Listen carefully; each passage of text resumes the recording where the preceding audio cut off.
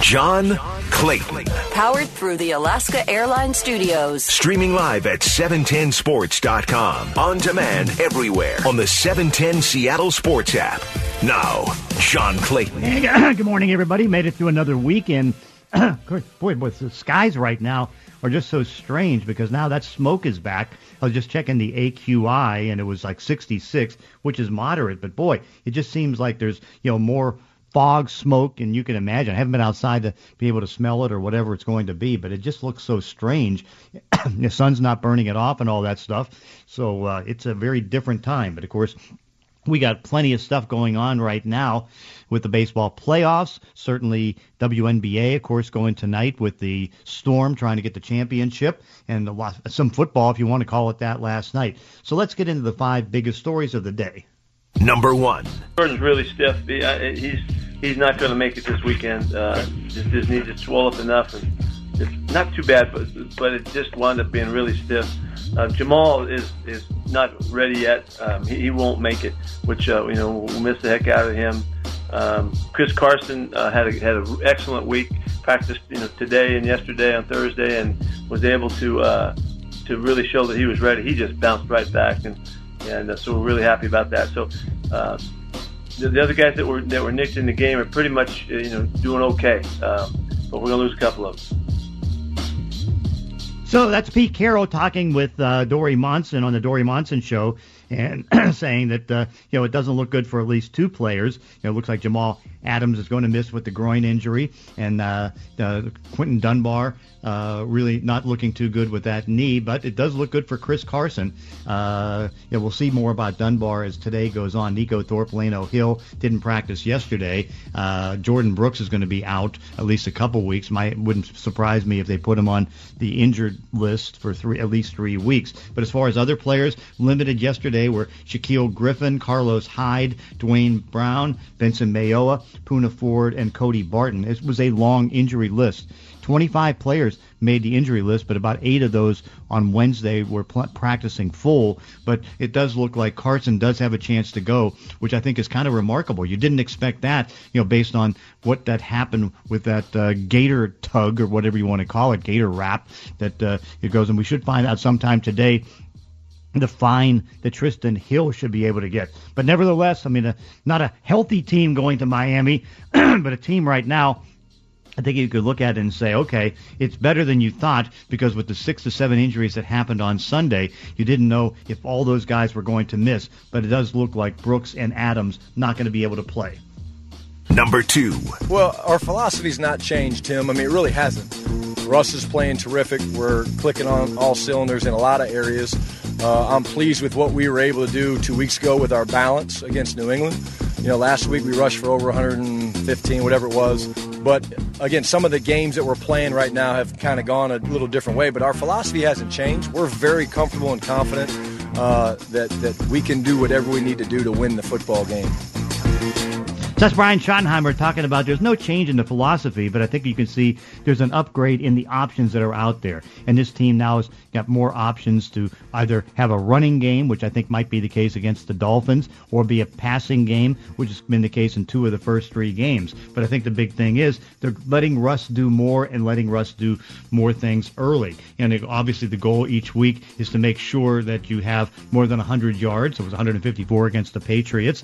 They did pass more than they ran on Sunday against the Dallas Cowboys, which was understandable because the Cowboys were down 2 starting cornerbacks and were very vulnerable to the pass game and really in some cases had no way to do it. I think that what you're looking at is that Russell Wilson now has the potential to have 2 1,000-yard receivers because DK Metcalf and Tyler Lockett are that good. They've got tight ends, 4 tight ends that can really play the game. But, of course, the running game is what they want, and I would imagine in a game like this against Miami where they really struggle to both pass defend and also to run the football, stop the run, this is one where I think they can put up some pretty good numbers and try to win. They need an easy win, and, of course, I don't know if they're going to be able to get it with all the injuries, and, of course, going all the way to the East Coast, going to Miami, one of the longest trips they're going to have, playing in 85, 86-degree heat and all that stuff. stuff. Chance of maybe some wind and maybe a little bit of rain like they usually have in the afternoons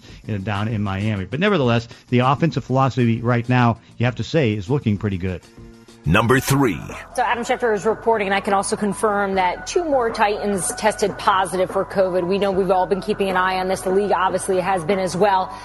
They're obviously not out of the woods just yet. As we now know, that's about a total of 12 people now with the Tennessee organization. And the problem is they're preparing for Buffalo now, right? We know the game was postponed this weekend against the Steelers, and they cannot get back into the facility until players and members of the staff stop testing positive. So there's obviously a cluster. There is a problem there in Tennessee, and right now they got to continue to hope that more tests come back negative. But as of now, Adam Schefter reporting 2 more people on the Tennessee Titans team tested positive today. Yeah, this is getting pretty scary because now you're up to about, 6-7 players that have tested positive, and the fact that this thing is still spreading, even though supposedly the players aren't around each other and all that. And so what you're wondering is, okay, what is going wrong? I know that the Players Association and the NFL have representatives down in Nashville to try to look to see what is going on. But, this thing now has, of course, caused the move of the game, because what they did announce is that the Steelers-Titan game has been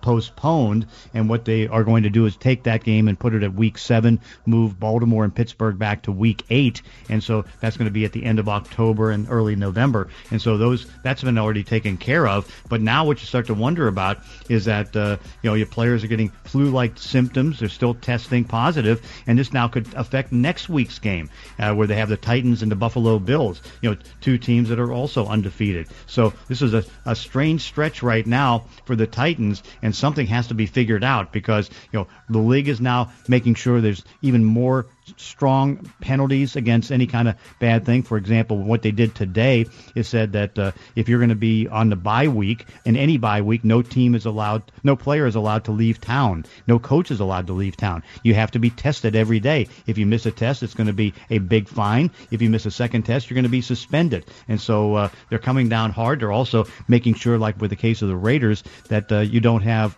the event that Waller had, which of course was a charity event, and everybody was there with 9 players or so without masks. So the league is really trying to come down on this, because at this stage, the Titans are really in a difficult situation. Number 4. Gordon 8 yards behind him. Play fake for Rypien. Protection's pretty good. Rypien loads it up, throws a deep ball to the right side. That ball fought for and caught. Jerry Jeudy backs into the end zone. Touchdown, Denver. 48 yards. Rypien to Jeudy. Jeudy's first touchdown in his NFL career. Well, Jerry Jeudy made the good plays, but there wasn't a lot of good play. But it was a 37-28 victory for Denver over a bad Jets team that I still now start to wonder, as much as I like Adam Gase, how he keeps his job. I mean, Adam just, here he's got Sam Darnold, and Darnold was 23 for 42, dropped back, I think, 50-some times to throw the football, had only 230 yards and no touchdowns. I mean, everything that was all field goal drives. And, of course, Adam was brought there to at least work with Sam and get that better. It's not getting better. Only 1 touchdown drive, or what it was. It was just horrible. Brett Rypien did a good job, 19 to 31 for 242 yards, but also threw a couple interceptions. To Pierre Desir, the former Seahawk, who had a horrible game. Desir was beaten 8 times for 134 yards, but he did get a pick 6. But nevertheless, Denver gets its first win. The Jets, in the meantime, had 6 personal foul penalties on defense, and to a point where it was so bad that the head coach, Vic Fangio of Denver, didn't even want to shake the hand after the game or even see Adam Gase. Bad game for the Jets. They're looking horrible. Number 5. Somebody hitting a long home run and having fun. Tatis, he's going to lead SportsCenter. He's done it again. Another home run, and the Padres add to their advantage.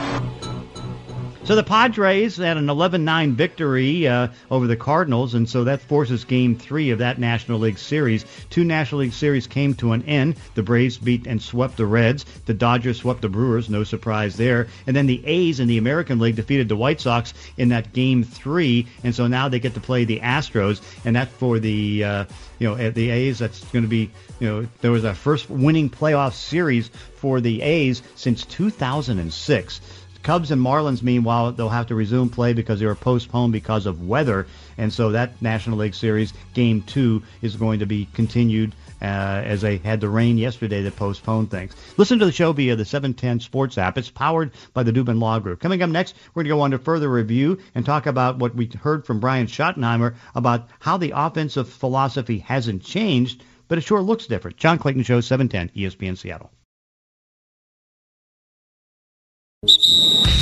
Under further review with John Clayton. We'll review the play. So, of course, Brian Schottenheimer at his Zoom press conference yesterday talking about the offensive philosophy hasn't changed, but I think what you're seeing, it's improved. And what I mean by improved is that there's not more creativity, but more ability to kind of adjust to the opponent that's there.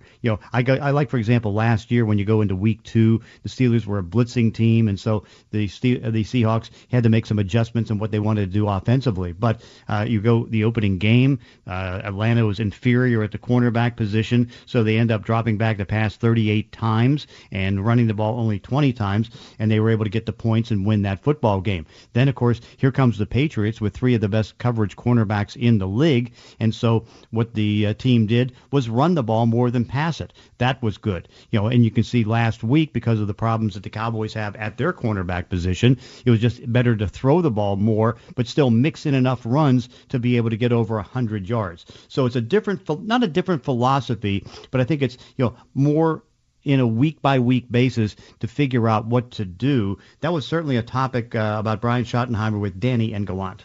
There were a lot of things last year where you look at now where they are, and you're like, yeah, this is a continuation of last year. But last year, I think there were real question marks about this offense, and they still made it work. I've never had a question about the plays or the calls that Schottenheimer makes. I've had a question about the overall design or architecture of the offense. The question I've had is that I felt he was given the orders that we're going to be a 50-50 run-pass team.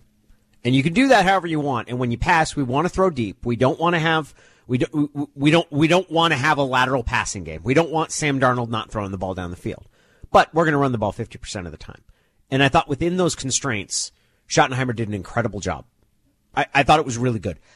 In the same way that I've felt that it's Pete Carroll's defense at times and any criticism of that, I felt the same way about the offense in that, hey, the debate about whether they should throw more or not is on the head coach. It's not on the guy who's calling the plays. Like, he's responding to the parameters that have been set down about how they're going to play. I see a difference in the offense this year. And I think I've learned more about Schottenheimer this year and believe that not only can he do a good job executing Pete's vision for a balanced 50-50 run pass, I think if you ask him to draw up an offense in the sort of modern sense, in the we have to throw it 50 to 55 times a game, that what teams like New Orleans and what Kansas City, I think he's great at it. I've really been impressed with the things that they've done. I think DK Metcalf and Tyler Lockett are incredible receivers, but I also think that you look at the efficiency when they throw down the field to him. Like some of that's not just the transcendent play or the connection between Russell and Tyler Lockett. It's the fact that the stuff that they draw up gets those guys open enough that even when you're throwing the ball down the field, you're having a high percentage of connections play out. I want to go back to something you said a little earlier, that you are seeing something different out of Brian Schottenheimer. Yesterday at Brian Schottenheimer's press conference, he said that despite how games have gone early, our philosophy has not changed. Shenanigans. Yes. I don't buy that at all. That whether you want to say their philosophy has changed, they do want to run the ball and pass the ball equal times. But it's not they're not approaching it the same. Last year, they would establish the run. They would be 50-50 run pass in the first half. That's not how they're playing this year. That's not. They're playing to take a lead. And that is different than how they played on offense last year. And when I look at it, I think what you come down to it, this is the third year that Brian Schottenheimer has been the offensive coordinator. And I think both he and Russell Wilson have grown together and have grown to be on the same page. Because Russell didn't mind everybody saying, let Russ cook. But what they wanted is, okay, what's going to be on the menu? And certainly what's on the menu, and you can see it's coming out this year, it's not run, pass, run, pass, run, pass. You've got a little bit of a quicker tempo in the first 3 quarters of the game, particularly particularly in the first quarter. You've got more first down, second down type passes. And it's working from the standpoint that in a league right now where offense is ruling, and you got some of the best offensive numbers in NFL history, that quarterbacks can dictate things more. And so, and really, and I guess in retrospect, when you talk about the idea of Brian Schottenheimer changing the offensive philosophy, I think what he's doing is adapting to what you're allowed to do now when you have a quarterback as good as Russell Wilson. With Russell being either right up there with Patrick Mahomes and himself as the top two quarterbacks in the league. And clearly, despite the great start of the Kansas City Chiefs, you'd have to say that Russell is the MVP right now because of how he's carrying the team and how he's doing. But I think what you're seeing is, they're on the same page in the standpoint. It's like, okay, Russ, you want to put more on your shoulders and put more on your arm to be able to do things? We'll do that. We'll let you make more audibles. We'll let you kind of run around. And the offensive line being a little bit better as far as pass blocking, even though, again, the sack numbers are still high, 3 a game, it's still one that it's like, okay, Russ had 3.41 seconds in the game against Dallas to be able to get the ball downfield. So DJ Wilder, it's like, I think, people were trying to think, okay, what's different here? What's different? I don't know if it's different. It's just better. Yeah, I think it's pretty much the same. The only difference to me, John, is when these plays are being called. And that was what we've talked about, what the whole let Russ cook thing was all about, was, okay, the passing attempts don't need to go up. They just need to be more spread out, not happen in the second half of the third quarter through the end of the game.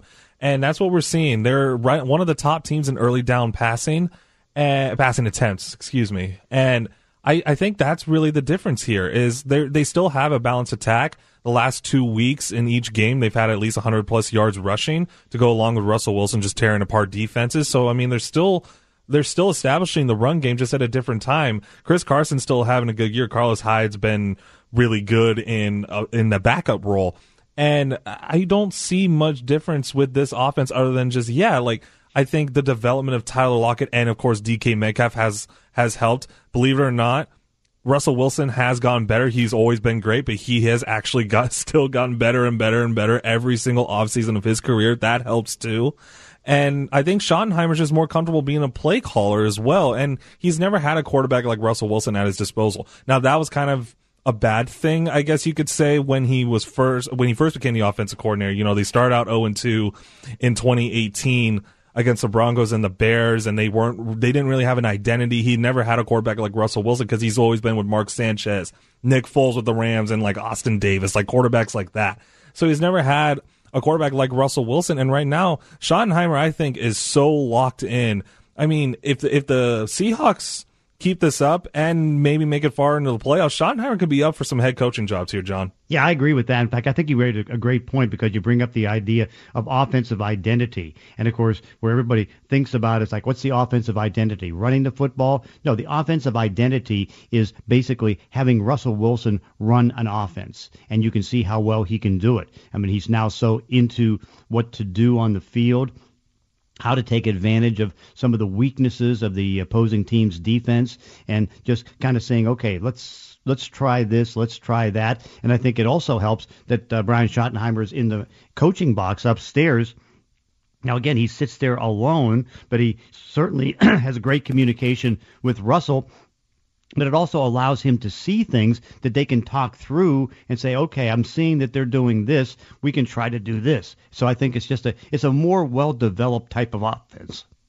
Yeah, I agree. And now we'll see what happens when they start going up against better defenses, how this really pans out, because I think right now I don't know how long the early down passes will last, especially when they go against teams with better defenses. Like the Cardinals' defense looks better. The 49ers' defense, of course, even with all the injuries, their defense is still formidable. The Rams have a great D-line. But I think with how Schotty is calling the offenses here, I think what it allows for later in the season, because September football is never the same as December football. And I think with the way that they're showing off their offense right now is that they are so versatile that they're going to be so hard to game plan come November and December, and they're showing they can really do anything on offense, John. They there are no holes on this offense, in my opinion. Now, the tight ends, they will hopefully get more involved as the season goes along, but right now, they're setting themselves up so well for November and December to be so hard to game plan because they can show,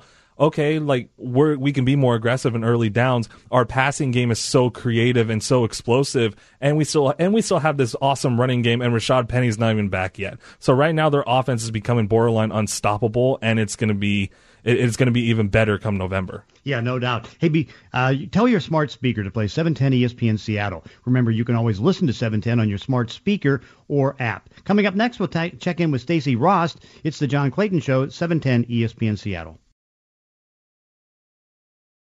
It's John Clayton. Powered through the Alaska Airlines studio. 2 hours every day, 10 to noon. Streaming live at 710sports.com. On demand on the 710 Seattle Sports app. And joining us is Stacey Ross. And so, Stacey, is there how have we solved and kind of calmed down the panic in this town about the yards allowed? Because again, I keep on emphasizing this is what's going on with the league in general. I mean, the top teams in the NFC all have the same issues as Seattle because nobody's playing defense. John, I would think that, except that there are teams that are playing pretty good on defense. I mean, Indy is allowing, I think, like around 250 net yards per game, which is about half of what Seattle's allowing, which is 497 net yards of game through 3 weeks. I want to say that people are calming down and we're all being rational and we're all being adults and we're all being like, okay, look, it's 3 weeks into the season, but we're not. We're freaking out. We're wondering what the heck is going on here, John. And actually, that's why I'm really excited to talk to you because, John, I got to know, do you think this is going to turn around? Yeah. I mean, because, they're not facing two MVP quarterbacks and Dak Prescott, who's having record-setting numbers league-wide. And, you bring up Indianapolis, which is valid, but remember, it's different in the AFC than it is in the NFC. In the NFC, you have 13 experienced quarterbacks with more than 3 years of experience. 12 of those quarterbacks have been to the pro, have at least making over $21 million a year. Nick Foles, of course, being the most recent, he's the 13th, and 11 of the quarterbacks have been to the Pro Bowl. And so the Seahawks schedule, which ironically, even though they had such a big start against Ryan Newton and Prescott, Mike Sando does this tier report, he has 4 tiers, and technically the Seahawks schedule is considered to be the second easiest in football. Miami actually having the easiest, and the reason it's easy is the standpoint, of course, not easy at the start, but it's easy as they go for the final 13 games. And what happens is, you're taking on quarterbacks like, and you watched them last night, a quarterback in Sam Darnold that's getting nothing done on an offense that has no identity.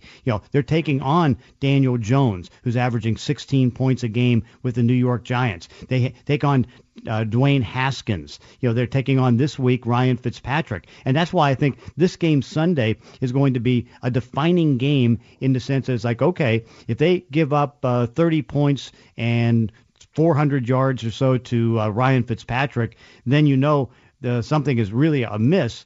But I don't see that happening. Now, Fitzpatrick is one of those guys, John, the game could go either way. He could throw 5 touchdowns or 4 interceptions.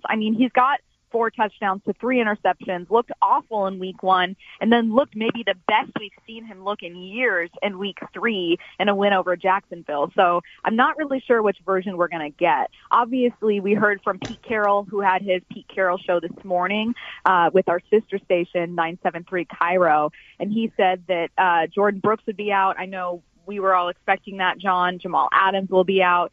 Did you see, anything encouraging from some of those guys, like Trey Flowers, who filled in, Cody Barton, who filled in, that gives you enough faith that they can get this done against Miami? Well, we didn't see enough from Trey Flowers because he had a horrible game. But I think what you can see that, he can bounce back. But I also just look at what the Dolphins are as far as their team. Again, Fitzpatrick, you're right. He can be an interception or a touchdown, but still that game against Jacksonville, the Jacksonville defense was so bad that, they didn't even look like a speed bump because, again, he just rolled up and down the field, whether it was running the football, throwing the football, and that's Jacksonville. I mean, that's a team that went to a championship game a couple of years ago, and they've broken up the defense because nobody wanted to be there, and so now they were just horrible. And so everybody's kind of rushing to the numbers. And again, that's the AFC, but still overall, I mean, they're the 26th ranked offense in football, along with the fact that they're only scoring like 23.3 points a game in a league right now that you're having record numbers, 25.5, and for NFC teams, 27.12. Okay, so John, here's how this is going to work. As you know, on Tom, Jake, and Stacey, we have Bold Take Friday, trademark, every single Friday, where we petition fans and listeners to send in their takes for the season, for that week. I'm going to say that the defense is going to hold Ryan Fitzpatrick to X amount of yards. Mm-hmm. Now, if I say under 200, spoiler alert, I mean, hopefully people, maybe weren't paying attention to that number I just put out. But if I say under 200, is that bold enough or should I go bolder? I would go more the points than anything else because let's say I'm kind of thinking this is going to be like a 27-10 game, and so then there are going to be some garbage yards in the second half, just like we've watched so far in a couple of these games. That because it has allowed some teams to claw back and almost win or be in one possession away from taking the lead. But again, I think they're going to be so far behind that it can go. But I'd say right now, if they can hold to under 300, that's pretty good. John, I want you to know that I'm going to say that, and I will give you absolutely no credit. Okay. People will know that I took it from you, but I'm going to pretend it was mine. So because we're friends, I can tell you that. One more thing here. Did you hear Ken Norton the other day talking about what he thinks part of the problem is with this defense? No. Remind me what he said. Okay, well, he had a couple things, but one of the things that I feel like Jake and Tom were taking issue with was Ken Norton Jr. saying, well, we've got to adjust because obviously what happens is when you're so far ahead and teams are trailing, they're going to throw on you. And what Tom and Jake were saying is like, well, wait a minute. You're an NFL defense. Don't you know that you have to adjust? Don't you know you have to be ready? Are you buying that kind of excuse, or are you looking at it more as, it's a slow start. Guys are learning to play together. It's just going to come together eventually. Yeah, I mean, I kind of side with Ken on this one. And the reason I side with Ken is, again, I'm just looking what's going on the other 32 teams, but more so in the NFC. Again, if you're taking on a good quarterback, here's the advantage he has right now. They're having, we're down 56% on holding penalties, right? And I've charted this now for many, many years. If you are an officiating group and a referee on a crew that's calling fewer holding penalties and also fewer penalties, period, scores goes up. And usually it goes up over 50 points total combined for a game. That's just been kind of a tried and true type of thing that I've seen. If there's going to be called more holding penalties, what you then see happening is that scores go down. And the reason is not only are you put yourself on offense in a position that you're now first and 20, second and 15, you have a hard place to overcome. And so that's going well. And of course, the other thing is defenses were pretty much in the third preseason game right now, heading into the fourth. They haven't tackled. They didn't have the preseason. They didn't have the offseason. And quarterbacks just have such a big advantage. Plus, in the NFC, there's so many good quarterbacks. John, I know that you're making me feel more comfortable. You're making fans feel more comfortable about this.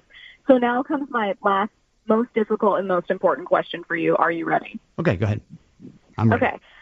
I am a child of the fall. I'm so happy it's finally October. I mean, literally, I'm a child of the spring, but I love the fall. I'm very pro pumpkin spice. It's finally here, pumpkin spice lattes. Even though they've been available for a while, it's finally October. You can have them without shame.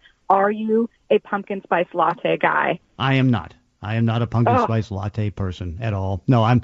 Yeah, and that's the thing that's kind of sad is because not getting out much. I'm maybe limited to like getting a latte once every 2, maybe 3 weeks. Now there's an outside chance I might be able to get one today because I have to take Pat to the eye doctor, and so that could be a consideration depending on the time it's going to take. But I like mine, and I just like a 16-ounce latte with whole milk. I don't want 2% or anything like that. Well, give my best to Pat, John, and we agree on so much that I will accept this difference between us. Okay, well that'll be fine. Again, no pumpkin latte for me, but it's great. Hey, what do you have on the show today? We are going to do our bold takes. We're going to open the show talking about Adam Gase. Bit of a fun conversation about coaching changes potentially, and then we have a game show helping fans preview the Dolphins. Okay, well that sounds good. That's going to be coming up at starting at 12. Stacey Ross, thank you so much.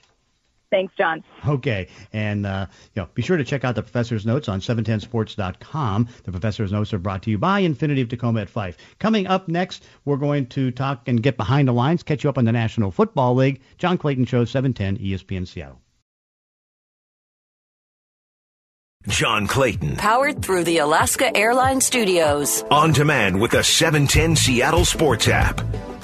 Well, the game was maybe a little bit better than expected on Thursday night. 0-3 Denver team going against an 0-3 New York Jet team. But boy, what a bad game it was. It was still, two teams that are really struggling and don't have much hope this year. Now, part of the problem for the Denver Broncos is the fact that they got so many injuries. Drew Lock, their starting quarterback, he's out. They lose their best player in Von Miller. The right tackle, Elijah Wilkinson, he's out. Their injuries up and down the board to a point that you're not as bad as, say, San Francisco for injuries, but you could have them in the same conversation. And then the worst part was watching the coaching of Adam Gase. As much as I like him, and I do stand by the fact that I do like him, I know he comes from the Mike Martz school of coaching, that's the type of offensive mind that he has. But I'm just amazed, DJ, how bad he was. And from the standpoint, here you have Sam Darnold, who I thought was going to be a great quarterback, and he's not getting any better. In fact, how about the fact that he had a nice touchdown run, but he couldn't even throw a touchdown pass against a depleted Denver Bronco defense, and all he could do was settle for field goals. And then you saw the mistakes that he made. You saw the mistake that Adam Gase made, which I think was just terrible in the standpoint that Mika Becton, the left tackle, first-round pick, he had a bad shoulder. And so he came back, and he shouldn't have played. But what they did is that they started somebody else and had Becton as an emergency tackle. So if anything went wrong with an injury, he can go back on the field. What did he do? He went back out there, and he got hurt in like the first or second play. And you're talking about an Adam Gase who had Le'Veon Bell stay on the field 4 or 5 plays after he tweaked a hamstring. Now he's on injured reserve. Then you look last year, Kamichiosa Mealy was trying to be forced to go out there playing when he's hurt, and that ended up to him leaving. I just shake my head that as much as I like Adam, how he still is coaching as a head coach right now. Yeah, I don't want to be mean here because I don't know the guy, but John, how does he still have a job right now? We'll get into this later in the report card, but Diana Rossini was saying this morning, Ian Rappaport was saying yesterday, like, this game, his job security didn't hinge on this game, no matter the performance. And it's like, okay, if you're the Jets, the owner and the GM are the only ones that really think that he should still be the coach of this team. I don't, John, I'm so confused about what they're doing. Like you said, Sam Darnold hasn't gotten better. Last year, of course, in his short career, he's completed 62% of his throws. He only played in 13 games, but he threw for 3,024 yards. He did throw 13 picks, but he had 19 touchdowns. He showed a little bit of promise. His passer rating was only 84.3, so of course you want that to increase. But he showed some promise, and we were talking about this, I think, last week.